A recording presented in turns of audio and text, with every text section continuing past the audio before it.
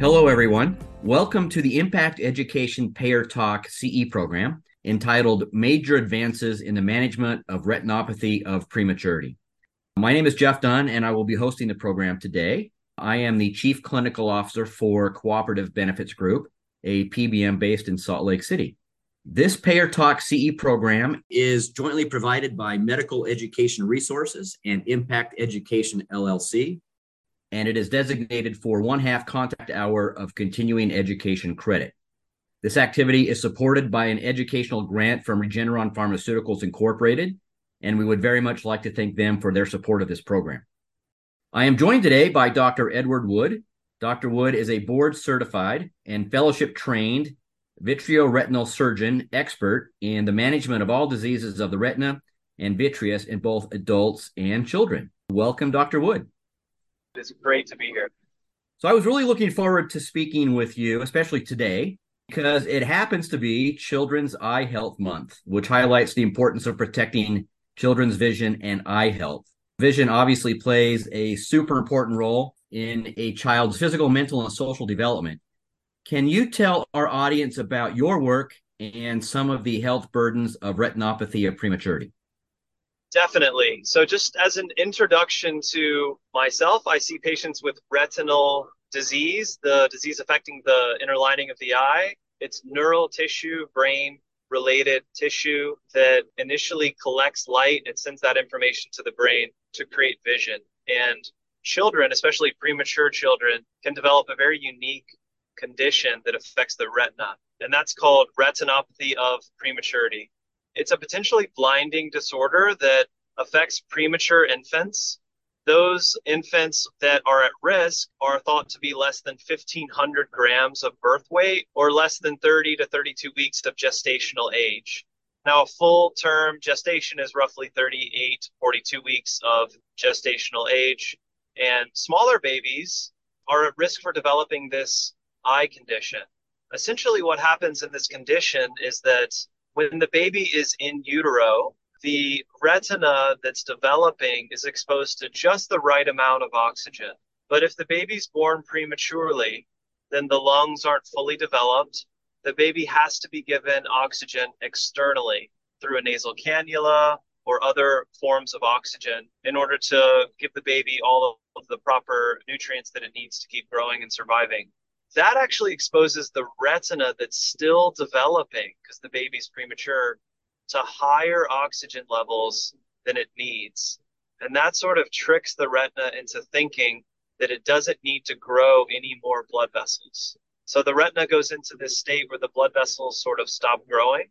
As the baby gets a little bit larger, abnormal blood vessels can sometimes grow as the need for oxygen starts to outpace the supply because the baby hasn't grown all of the necessary blood vessel infrastructure that it needs. And so that's when we can get the disease in retinopathy of prematurity. This condition can affect babies, as we said, less than 30 weeks or less than 1,500 grams. And the younger and the smaller the baby, the higher the risk of disease. Left untreated, this disease, if it does require treatment and we don't treat it, then it would almost unanimously cause permanent vision loss, including blindness in both eyes. So it's one of the more common forms of visual loss in childhood, and it can lead to long-term visual impairment and blindness. There are about 4 million infants in the U.S. born each year, and about 14,000 are affected by ROP. Most of those, around 90%, have only mild disease, and around 1,100 to 1,500 a year develop disease severe enough to require medical treatment. A smaller number become legally blind from ROP, around 400 to 500 per year. But our goal is to really identify them early and prevent vision loss wherever possible. That was super helpful, and there's a lot to unpack there. So what I take home from that is this is extremely rare. Is it safe to say that the primary risk factor is just prematurity and low birth weight? And then I guess my questions are, is this a normal part of screening in premature babies? And because it is so rare, first of all, how do you diagnose it? And then how do you decide to treat it? So if mild disease, are you treating those or are you only treating severe patients? All really, really good questions. So first of all, is it very rare? Well, we see a part of screening that's mandated by the American Academy of Pediatrics and also American Academy of Ophthalmology. We've come together to define screening guidelines. So it's a part of routine screening for almost any baby that's born less than 30 to 32 weeks of gestational age, or any baby born less than 1,500 grams receives a series of eye exams to determine the existence or type of retinopathy or prematurity. So, there's a lot of premature babies born every year.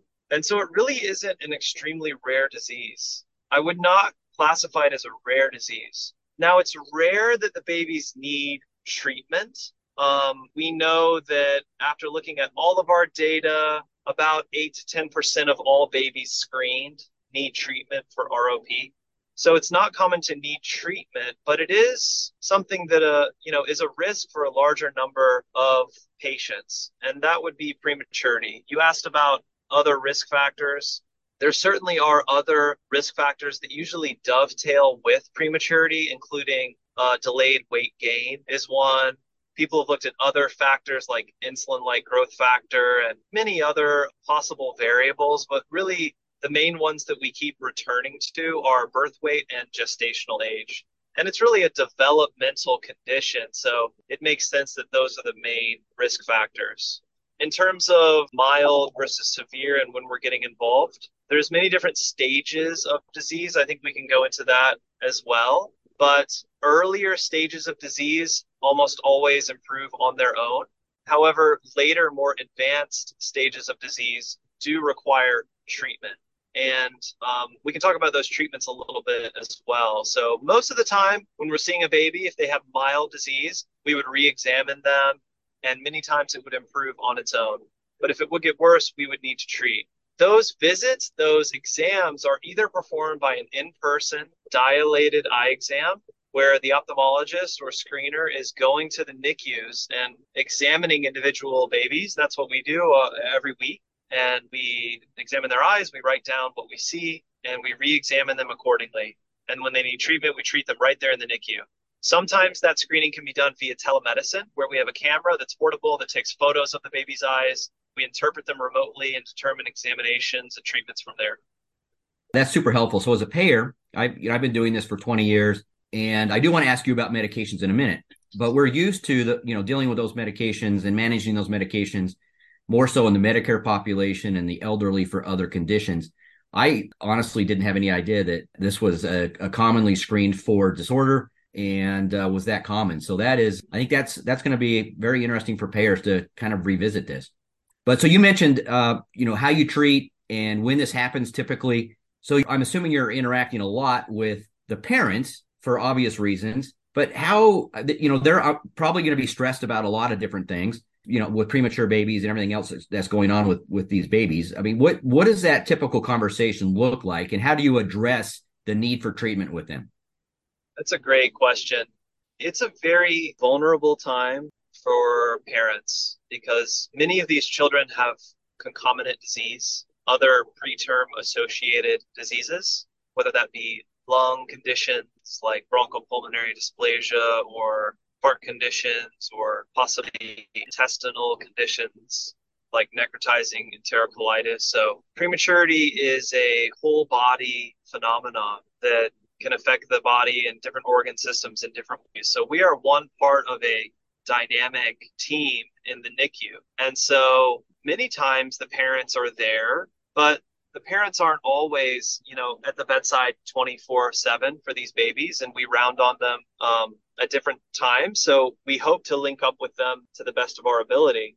Many times the parents are not present, and we're seeing the baby, communicating the findings to the neonatologist, to the neonatology team, and then taking the extra time to really call the parents and chat with them if they're not present about how their baby's doing, especially if they're having worsening disease. So interacting with the parents, we always want to be just thoughtful and considerate because they're going through a challenging time with their new child. But if we're just screening, meaning if we're just examining them and they have early disease that's not requiring treatment, or if they have no disease, at that point, the conversation's fairly easy. It's just that we're going to examine them in about 1 to 2 weeks, again, depending on how their eye looks. and see where they're going. Likely their blood vessels are developing normally, everything's looking good.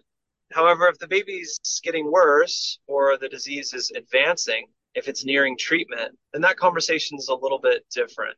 And that's when we start to talk about the possibility of treatment. There are different ways we can treat these babies. There are two main ways in which we treat these children. The one way that was kind of the gold standard for many years is with laser therapy. And that's done either at the bedside in the NICU or it's done in an operating room under anesthesia. And that's when we apply laser therapy using a special directed headset in order to essentially quiet down the demand for oxygen. Because the retina that doesn't have blood vessels in it is sort of sick and it's asking for more oxygen. It's asking for more blood vessels. That signal drives the growth of new abnormal blood vessels that aren't really helping. Those abnormal blood vessels are really the culprit for disease vision loss. They can cause retinal detachment, bleeding, scar tissue. So we really want to treat when we start to see the growth of these abnormal blood vessels. And by doing laser, we essentially quiet down the signal that's driving the growth of these abnormal blood vessels. The other way to do that is with an injection of a medicine. And just as you alluded to, this is a class of medications that's predominantly used in an older population of folks with retinal disease, namely macular degeneration and diabetic retinopathy, that are anti-vascular endothelial growth factor agents or anti-VEGF agents. We use them in a smaller concentration in an infant's eye, where we typically perform this injection using a very small needle at the bedside when they're in the NICU, so the baby doesn't have to move. And very often that is very efficacious in reducing the growth of these abnormal blood vessels. So when the baby's getting worse, we really start to talk about these types of things with the parents, possible treatments, and the path moving forward. So a few follow-up questions, if that's okay. So it sounds to me like this is super time sensitive. So you need to get treatment going as early as possible, or you run the risk of long-term vision issues. Is that safe to say? I mean, is it super time sensitive? That is a great point. I'm glad you brought that up and highlighted that because timing is the most important part of this condition. It is extremely time sensitive. Because it's a developmental condition, ROP, or retinopathy of prematurity, interesting disease in that it follows a fairly predictable pattern where when the baby's first born, it's very unlikely for them to have any disease. However, the peak incidence of the disease getting worse is around 35 to 37 weeks of postmenstrual age. And why is it usually around that time? It's usually around that time because that's when the baby is getting bigger and the tissues are developing and having a higher demand for oxygen. So it's sort of the sweet spot for disease where the demand, it starts to outstrip the supply. And when we see the baby and decide that treatment's necessary, it's very critical that treatment is initiated within 48 to 72 hours. But usually the sooner the better. Thank you. And so how do you decide between an anti-VEGF and laser therapy? So that is a very big topic of conversation, even in our field, even amongst those who see retinopathy of prematurity on a very high level. Even at our national meetings, we still have debates, if you will, about that. So some providers prefer laser, some providers prefer treating with the injection. There have been a lot of studies now that have been looking at the injections, the intravitreal anti-VEGF therapy injections. And there's been a trend in these studies towards babies that have so-called more posterior disease, meaning they have less mature blood vessel growth. The blood vessels really haven't grown very much at all. And these are typically smaller babies, babies that are of much lower gestational age and birth weight. And there's been a trend in the clinical trials towards that cohort of patients having possibly improved outcomes with the injection therapy. That's likely because the eye is just so immature that there's a high level of demand for oxygen. And the medicine really stops the growth of these abnormal blood vessels very quickly. whereas the laser is very efficacious, but it can sometimes take a little longer to take effect, right? Like we know with pharmacotherapy, it's usually a fairly quick effect. So, however, if the infant's older, and let's say the blood vessels are more mature and there is some disease developing, then that child is more likely to do well with the laser treatment. There's a lot of nuances there. And, it's a topic of conversation that I think is learned even as a provider through many years of practice and talking to other providers. And there's also individual practice patterns. So the one thing to know about the injection is that like other medicines, this injection, it does halt the growth of these abnormal blood vessels very successfully, but oftentimes the normal blood vessels don't fully grow or develop all the way to the end of the retina. So many times after the injection, we're still talking about performing laser therapy when the baby's older and perhaps can do that as an outpatient. So I think it's a larger conversation, but hopefully that provides a window into some of the decisions that we're making around injection versus laser. Perfect. So actually, that made me think of a couple follow-up questions. First is one of the anti-VEGFs, aflibercept, is now approved for ROP, I believe. But we have, generic off-label bevacizumab that's used commonly and preferred by a lot of payers. What is kind of the go-to anti-VEGF if there is one? And is it now aflibercept because of the FDA approval? That's a great point. That's a recent development. Aflibercept is now the only FDA-approved anti-VEGF therapy to treat ROP. We did do a clinical trial called the Rainbow study that was an international study, and ranibizumab is approved by the European medical community for the treatment of ROP, which trade name as Lucentis, but ranibizumab. And so that is a medication that some folks use as well for ROP. And then the other, you mentioned bevacizumab or Avastin, which is very commonly used off-label for the treatment of ROP. I think it's a new development, given that the FDA has now approved aflibercept. And one of the considerations in treating anti-VEGF therapy in ROP is the systemic exposure of the drug. So we know these babies are developing. We know that there's a lot that's still going on in their bodies in terms of vascular development. And there is a thought amongst many providers that treating in the eye with this medicine, the medicine does travel throughout the body and it gets to other areas. And maybe blocking VEGF or blocking vascular endothelial growth factor, which helps grow and support developing blood vessels, maybe that's not a great thing for small babies to be exposed to on a high level. People have done studies to look at so-called neurodevelopmental outcomes of children receiving anti-VEGF therapy. And that's another large topic of debate in our field, but there hasn't been a strong consensus that the therapy definitely results in adverse neurodevelopmental outcomes. That being said, I think we all would like to limit the systemic exposure of this medication if at all possible, right? It would be ideal if it just worked in the eye and didn't really travel throughout the rest of the body. Bevacizumab, which is medication that has the lowest cost typically and is used off-label for ROP, and that's one of the reasons why it's a preferred drug amongst many hospital systems is the cost. It does have a higher systemic exposure, meaning the half-life is longer. So it does stick around the body a little longer. It does stay in the bloodstream a little longer and very likely reach other areas of the body. Whereas aflibercept and ranibizumab have shorter half-lives. So I think that's one area that, I think inspires the use of those more branded anti-VEGF therapies. And like you said, now that aflibercept is approved by the US FDA, I think that'll be something to really pay attention to, especially now that it has that full approval. We did participate in that clinical trial as well. So we have experience with all three of those drugs. Well, that's super helpful. And actually what you kind of finished with at the end was my second question. And that is, I think payers are very familiar with these, again, in the elderly population and how they're dosed. But we have options now, anti-VEGFs that are dosed every 1 to 4 months, I believe. And so we're kind of used to dealing with that. But how are these things dosed in this population? Is it, how often and for how long? Great question. It's usually a one-time administration. Okay. Rarely will we need to administer it twice. That's if the disease has recurred and we're not thinking laser is a great option.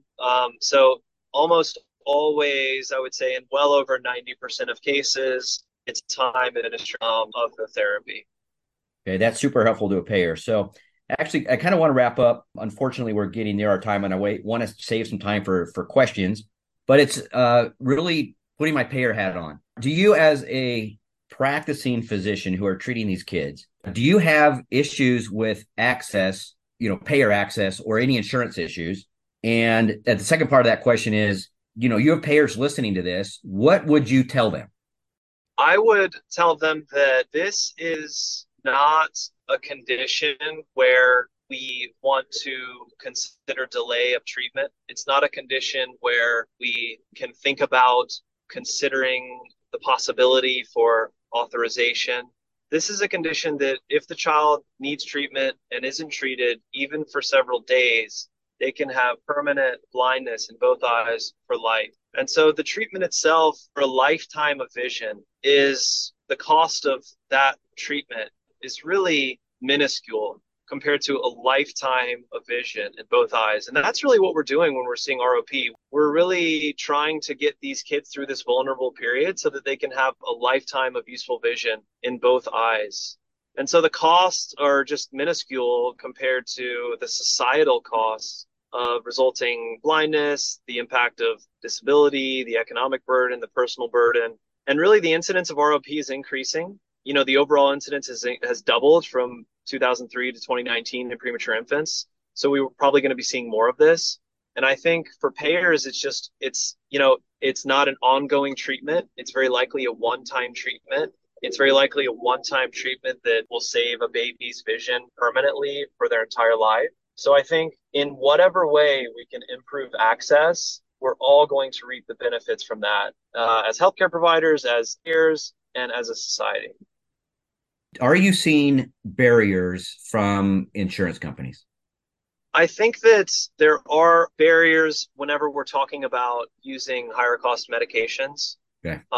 In every area. And given that aflibercept is a brand new sort of FDA approved medication, just to be completely honest with you, I don't think we've had enough time to really feel and experience the barriers, if you know what I mean. We haven't used it to the capacity to which we would start to see those arise because currently many folks in the US are still using, off-label bevacizumab. But anytime in our field when we're moving from off-label bevacizumab to aflibercept or ranibizumab, we very commonly experience barriers to using a higher cost medication. And I think I anticipate it here, but I don't think we've had the time to really see it because it's only been FDA approved for a very short period of time.